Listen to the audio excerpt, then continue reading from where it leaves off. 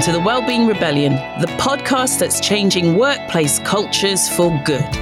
We're your hosts, Ngazi Wala and Obehi Alafoje. Let's get this rebellion started. Welcome back, rebels, to another episode of the Wellbeing Rebellion. Today, we're looking at the middle managers in your organization. Specifically, we're looking at how you can reimagine their role so that they are the most effective tool or weapon you have against poor employee well-being. Because it is possible, right? But why? Why are we focusing on middle managers? Obi and I talk about it all the time. We've been talking about it for years, even before it became trendy. We know that your line managers are the key to the successful implementation of whatever well-being strategy you have. We know that from personal experience, from research, from just seeing it in practice out in the field, if you like. We know this. And I know a lot of you know this as well, but the way traditionally companies have operated hasn't made the job of the middle manager very easy when it comes to this. So I like this idea of servant leadership. I like to think of myself as a servant leader. And this is something that lots of business schools, certainly when I was doing my management degree back in the that well, it's true.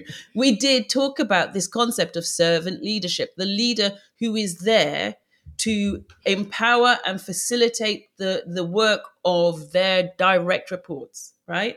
So it's a common understood concept, but not many managers are actually properly able to commit to it. And we shouldn't really be surprised. Why? Well, they're not being trained. They don't have naturally the skills or any incentive to develop the skills that allows them to focus on their employees' happiness and welfare. Think about it. And we've said this loads of times, and everybody agrees, and very few have disagreed. How do many businesses, in fact, let's be specific. How does your business make their promoting decisions? Most of the time, the people who succeed and rise through the ranks are the higher performers, or those who seem to be the most leader-like, possessing the skills that we think we want, right? So if you're an accountant and I'm going to show my distinct lack of knowledge and understanding about what it is you accountants do. You're an accountant. You do the best accounts and manage your clients' books the best, the fastest, the most effective. You get promoted to team leader of the accounting team. And if you do well at that, you get promoted again and again. This is technical skill. Or if you demonstrate those qualities, you are a loud, showy, kind of charming person. Then I realized I was describing myself.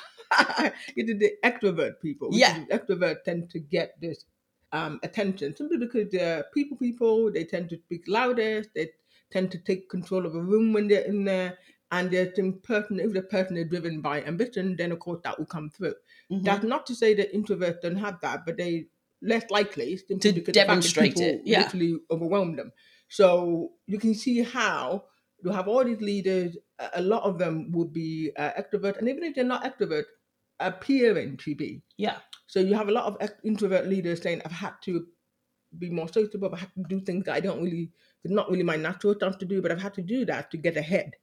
And there's nothing wrong with being an extrovert. I love being my extrovert self. But the point is, being technically skilled, even the very best, or having a extrovert personality, neither of those things directly correlates to how good a servant leader you will be.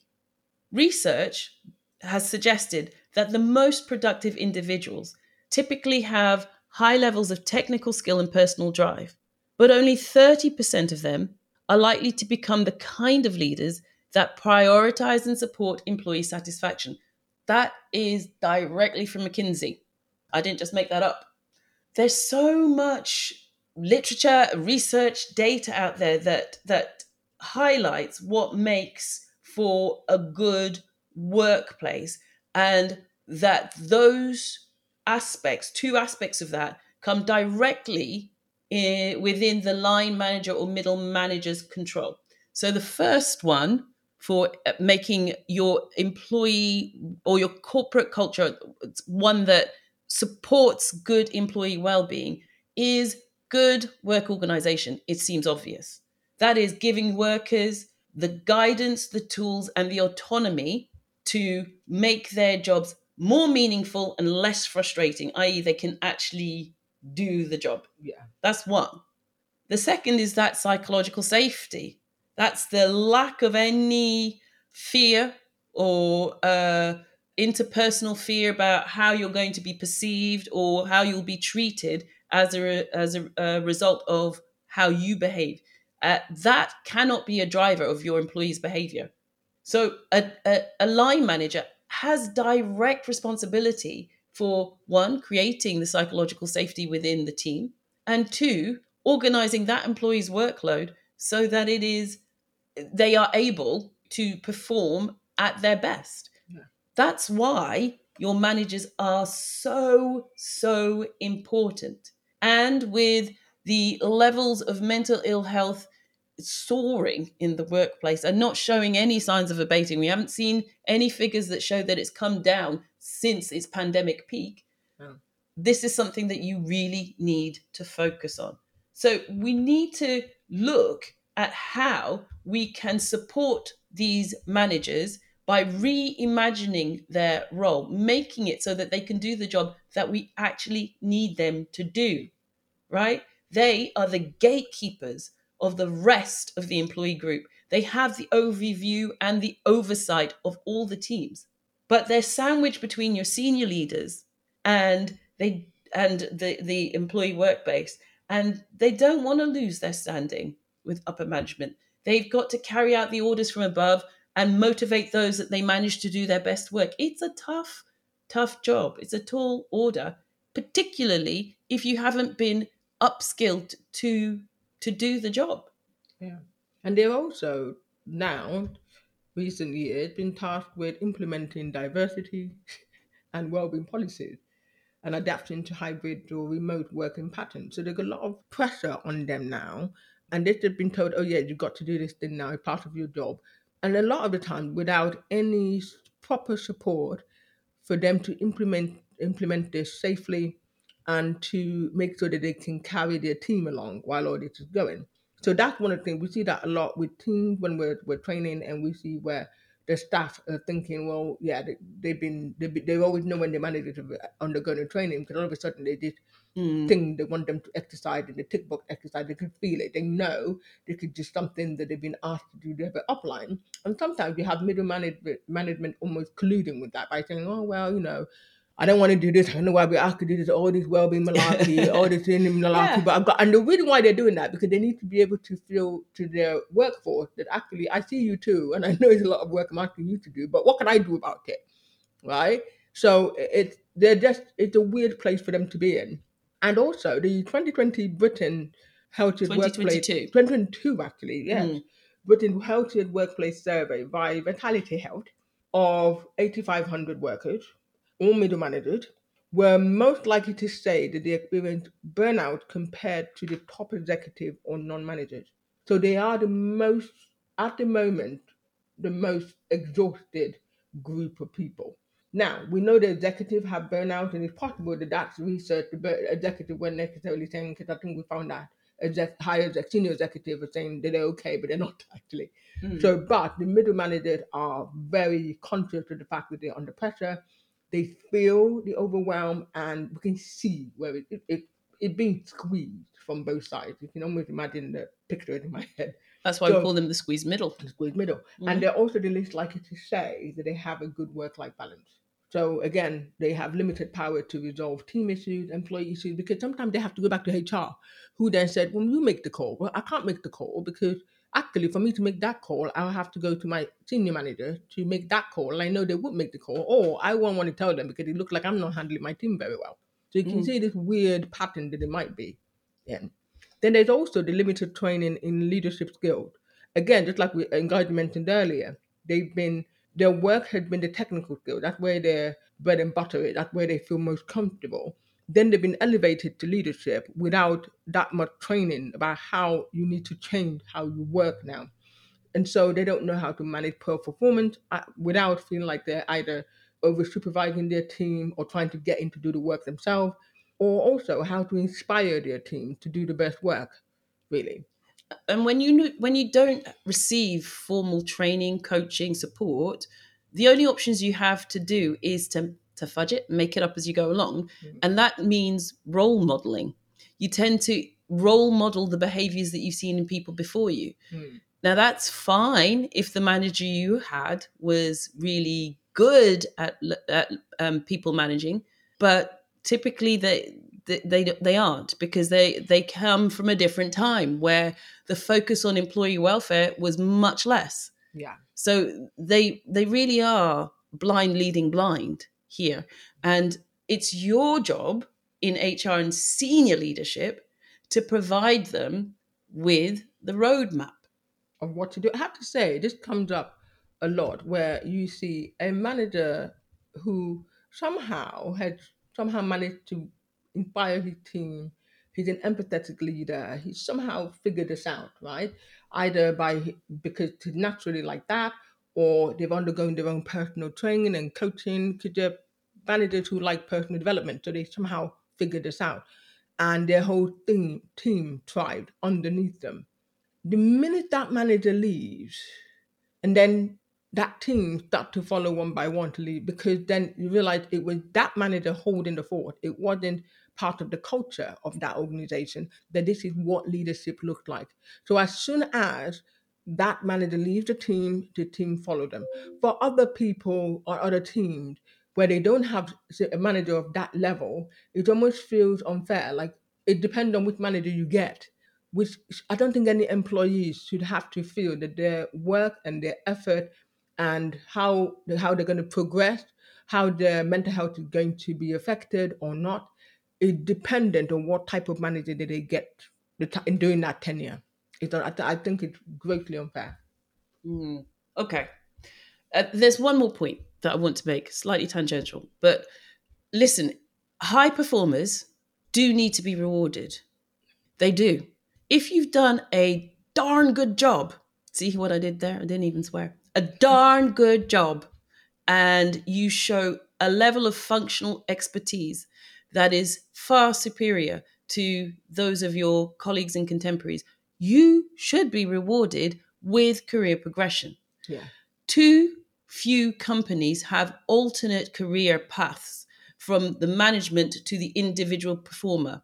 I know one. My husband works for Michael Page, and they have two career paths. So you're either in the management or you're in the individual performer business path, and both have progression up to senior levels. But not many companies do have that. Yeah, I have to And that's say. something that we think needs to change, certainly for the larger organizations where this is feasible, so that not everybody who's great at their job must therefore go and manage people in order to progress and have more opportunity within the organization, because otherwise you will never really be able to find the right kinds of people for those people manager roles.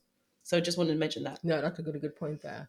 And so that brings us to, well, how can we reimagine the role of the middle managers then? Where are they at? I want you to think about it first. People want to progress. Managers want to progress up the ladder, and like God just said, they don't necessarily have to go through the line management route the other way. But I want us to think about, for the purpose of this podcast episode, we're going to focus on the middle managers who are line managing other people. Okay, so here's the first key point: to imagine that their key job is to lead, is to coach, and to develop other people, not manage tasks. Okay, that's one of the reimagination I want to think about. That a line manager or a middle manager who is managing a team of people, key main function of the job is to lead the team, is to coach them, is to develop them, and not necessarily to manage the day-to-day tasks of that team. Okay, so Relationships with your line manager have been proven, again, proven in studies to be one of, if not the top factor in determining an employee's job satisfaction. And their job satisfaction is the second most important determinant of an employee's overall well being. So let me state that again. Your relationship and the strength and quality of the relationship you have with your boss is the number one thing that will determine whether or not you are enjoying your job. And whether or not you're enjoying your job is the second most important determinant of your overall well being. And this is according to analysis done by, again, our old favorites, McKinsey, as far back as 2020. We've had this data. The only thing more important for determining life satisfaction is your overall mental health. Yeah? But this same research shows that most people find their managers to be less than ideal. In a recent survey, maybe it's a couple of years old now, but 75% of the participants said that the most stressful aspect of their job was their boss, their immediate boss. I've had that. And yes, I don't think anybody can hand on heart say, "Oh, I've never had a difficult boss," and even if I did, it wouldn't make an impact.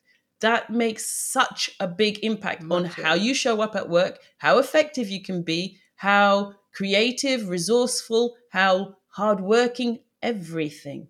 Absolutely. And I did have to at one point in my career had a boss that I found absolutely very difficult to deal with, to manage, and where I could have got to understand him eventually, but only after I've left, I refused to work under him after that. But I understood that that wasn't his skill. He was just brought to implement the thing and not necessarily develop and lead and coach. That wasn't really, he was there to set up something and leave, except that he didn't leave. He was there because there was no real cover for him. So it took a while for me to understand him. And I eventually saw him do another piece of work with marketing. He was amazing. I remember thinking he was just wrong. Like he's not a people person. He's never Mm, been. And I remember feeling, because you know when you run into someone again in a mm. head office or whatever, and this person used to be the bane of your life, and then you realize they were not the bane of my life. They were just didn't know what to do. I didn't know how Mm, to manage him. I didn't know how to manage up. I was still a new manager at the time, managing a team of 12, and I just grew at it and constantly felt I didn't know what I was doing. I was looking for him for guidance, and he couldn't guide me because he didn't know what he was doing either. But to see him in a different department, not a clinical department, by the way, amazing work. And I remember thinking, when you go up to someone and say, I saw that work you did, well done. And you're like, oh, yeah, thank you. That whole mhm. this smile on his face, he was a completely different guy. And after I refused to work with him, I got given another manager like you do. And he was amazing. When I can even feel myself go, talking to you, completely different. Mm, Like when someone else believes that you are more than you think you are mm. and encourage you to go for things that they believe you can go for and to achieve those and then think, wow, I actually did that. That is amazing. Now, the point is, I shouldn't be the only one who benefited from having this particular manager. Yeah. And to be fair, I wasn't. He managed a few of us who were leaders, so he was coaching us. That's the thing about him. He wasn't managing the task. He was managing me, trying to get me to be the best I could be, trying to get me to, what are you going to do about that then? And he'll listen to me rant and rave like I do. And then say, so what's next? What are you going to do? What's the next? What are you going to do about this team members who are struggling? What is your plan for them? Those kind of questions. What is the next stage in your career? These are questions that he asks me every single month. And I had to think for myself, what do I actually want, really? So these are the things we're talking about. Those managers He, I think, was a natural, but he also had training to be that. I was also in an industry that supported this type of leadership. Mm. Now, there's research by Gallup that shows that only 10% of people actually naturally possess those leadership traits that managers like the one that you had, the good managers, the great Yeah. managers, actually exhibit. Those are things like how to build relationships that create trust, transparency, open dialogue, that kind of stuff. Only 10% of us naturally have it. I Yeah. like to think I'm one of the 10%. I don't know. I'll let you guys be the judge. The rest of us have to find how to develop them.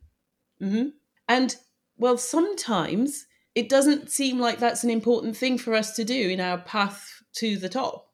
Because if you've been promoted because you are either technically excellent or you have shown that you're confident and you can network like a pro and you know how to navigate the office politics, which I hated and refused to play that game. If you can do that easily, then it must be very difficult to not think that actually that's what counts. And it's this sense of self-reliance and personal power that is contrary to the open, transparent relationship you're trying to build, because it's focused on self instead of focused on that servant leadership, right? And actually, there's an organizational psychologist called Tomasz Chamorro Premuzic. I know, Please Thomas. forgive me if I've butchered your name, but he suggests that lots of leaders achieve their position by being self centered, overconfident, narcissistic, arrogant, manipulative, and risk prone. Those aren't servant leadership qualities at all. But we all know managers, all of us, who have gotten to very senior positions because they can do these things. They are those Can things. I also add to the fact that even though we've established those self-centered, overconfident, narcissistic, arrogant, manipulated, and risk-prone, some of those traits have been taught. They had to learn. Some people have Hmm. had to really concourt themselves into this type of personas because that's what they saw. And well, if you want to lead teams, if you want to progress in your career, this is what you're going to have to exhibit.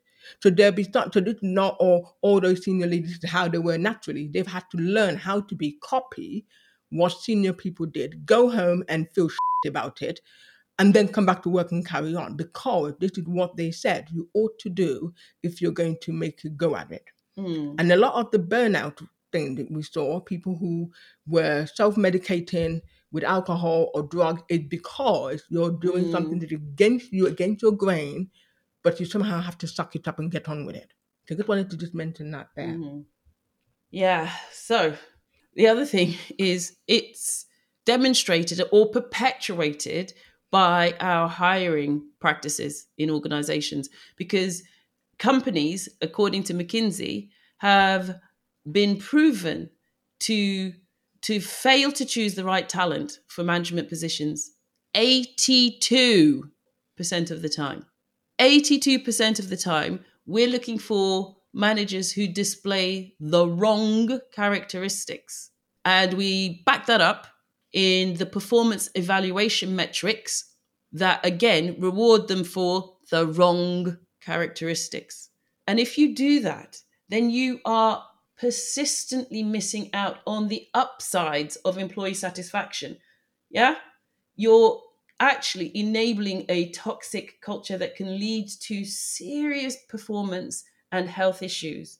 So you need to understand that it needs to be baked into their job, that your job isn't to be functionally excellent and therefore show everybody else how to be functionally excellent. Yeah. It's exactly as Obehi said. It's to manage them, inspire them, coach them, lead them, and then they will do the job. Yeah. And this brings us to the second thing I want you to imagine for our middle managers.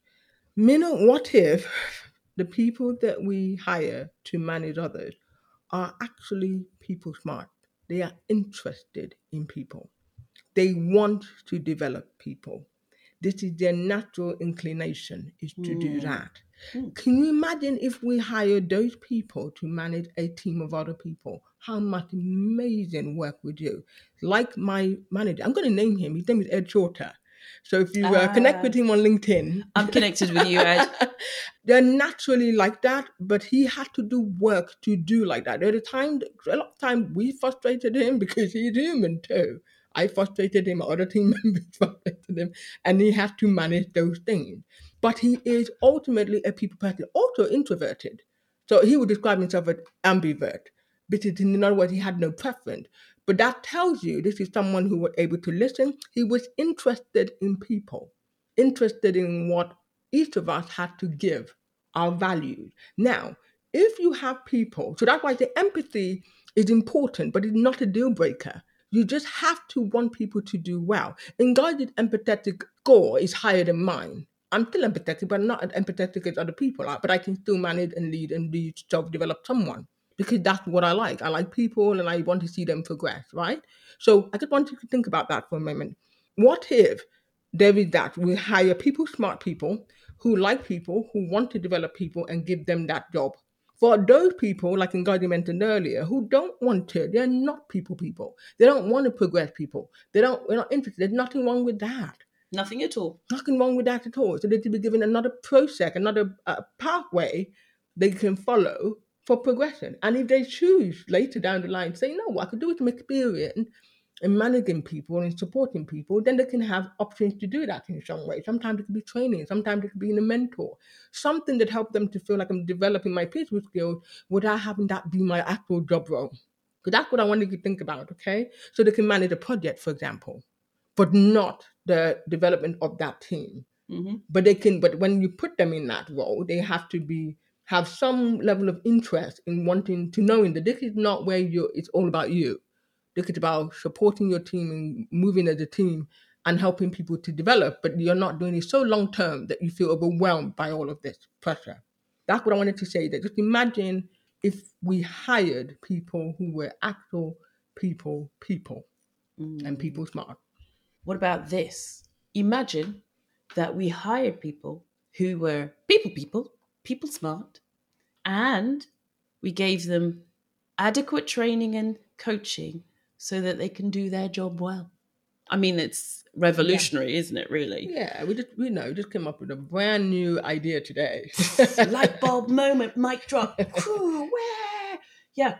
But a survey by the CIPD in 2022, which is, I'm sure you guys know, an association for HR management professionals, they found that only 53% of managers said they had the training and information they needed to manage their staff well. Yeah. Why? Why only half? Hmm. I mean, Oh, and this survey, there was a survey I want to talk about. No, I've always talked about loving qualitative data, because you can hear the story behind the stats when you're collecting data about what managers said and all of that. But there was Dr. Zovia Bodorek. She is a senior research fellow at the Institute of Employment Studies. She'd interviewed a group of line managers about their approach to well-being conversations with their one-to-one, blah, blah, blah. And one line manager, look at the direct quote, said, "It feels like I'm going home with my own hopes and dreams. And then when line managing, going home with the hopes and dreams of maybe six other people and feeling like I'm now responsible for their health and well being. And all of this had an impact on how I feel at work." This summed up almost all the line managers we've encountered since pandemic. But I want you to hear this. It's with limited training and support that they have this feeling. Because really, with proper training, it's not actually their job. So with proper training and coaching, it changes to something like that. Because the direct quote from our trainees, and here's a quote. "It's almost like now, as a result of the course, I have special glasses. I put them on, and that allows me to see the early signs of declining mental health that I wasn't able to identify before." Or another quote here, "I have an increased confidence and understanding of the role of a leader. Learning about people more than management technique was a revolution. Feeling equipped with new approaches to situations. My team feel better invested in. I have involved them and shared parts of the training. This has strengthened my team no end." Because the difference between that initial quote that said, I'm going home with the hopes and dreams of sick people, is someone who is untrained. They haven't got enough training, because really, when they're trained, you realize it wasn't your hopes and dreams. It's your people's hope and dream. If your team, if your staff hope and dream, they carry their hope and dream. You just help them think about it. You help them execute it, just like Ed Shorter did for me. That's what I wanted to share here. So when you have managers saying, I'm feeling overwhelmed, all these people, all these things I have to do, because that is a classic example of when they're not being trained and adequately supported to support other people. That's a classic example of what everybody thinks a good manager needs, the trait that they need, which is niceness. Niceness isn't a personality trait that is required for effective line management. Yeah. And that niceness doesn't necessarily help you at all. It can add to the emotional load that you're carrying as a line manager, which will not help you effectively manage. Now, Obi was saying earlier that she has a lower natural empathy than me. In Aurora, it's Obehi who manages our staff. It is actually. Yeah. I have really high levels of empathy. I don't want to be a people manager. I don't want to people manage. You get emotionally drained by it, actually. I do. That's everybody's thing you've taken on. Yeah, I don't want to. I'm quite happy going down the individual performer route. That's fine. Obi is much better placed to do it. So it's got nothing to do with the natural niceness. No. It isn't. So that's something that we need to kind of shift the dial on what a good manager is. Oh no, he's great. He's really nice. That's not what you're looking for. We need to make sure that you're supporting your leaders with the right kind of training and coaching to help them properly people manage. We've trained leaders on topics like being resilient in the midst of change and growth and uncertainty, or volatility, VUCA. How to have sensitive conversations about whatever, whether it be mental health or general well-being issues. How to have empowering conversations about performance management, dealing with personnel issues, delivering negative feedback in a positive way, what employee well-being management tools to use, and how you can understand and leverage the different personality profiles within your team for overall success. Line managers have to be trained in people skills. And if they come naturally to some more than others, they still need to learn the strategies and the tools to help their team maneuver through these challenging situations that we find ourselves in, right? You've heard the expression that people don't leave organizations, they leave bad managers. Well, I think both is true. Because bad organizations hire and promote bad managers, but still. Similarly, a company's in trouble if a great boss goes and then everybody leaves. So you want to make sure that your employees aren't facing the manager lottery. Oh, I really hope I get Ed Shorter. That. Manager lottery. But that's what it is. Perfect. I hope Ed's going to be my new boss. I hope I don't get XYZ over there. It's not fair, and it's not actually effective or productive. Every employee and every manager should be equipped to do their job. And their job is what we just said they were earlier. The job of the manager is to empower through coaching and leading and developing the employee to do their job, right?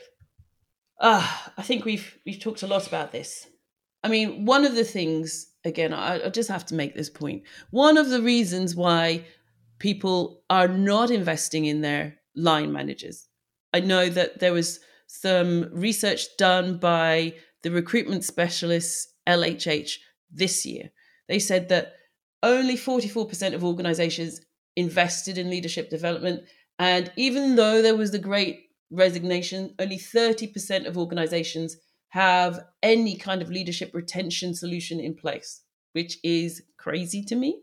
But the main reason, financial considerations, lack of ROI, so return on investment, and also lack of understanding of the benefits. Listen, your job as the P&C lead, the HR lead, the CEO, whoever you are listening to this podcast, your job is to persuade those who sign off on the checks that there is no better investment in your employees than in making sure their line managers are equipped to lead them, right?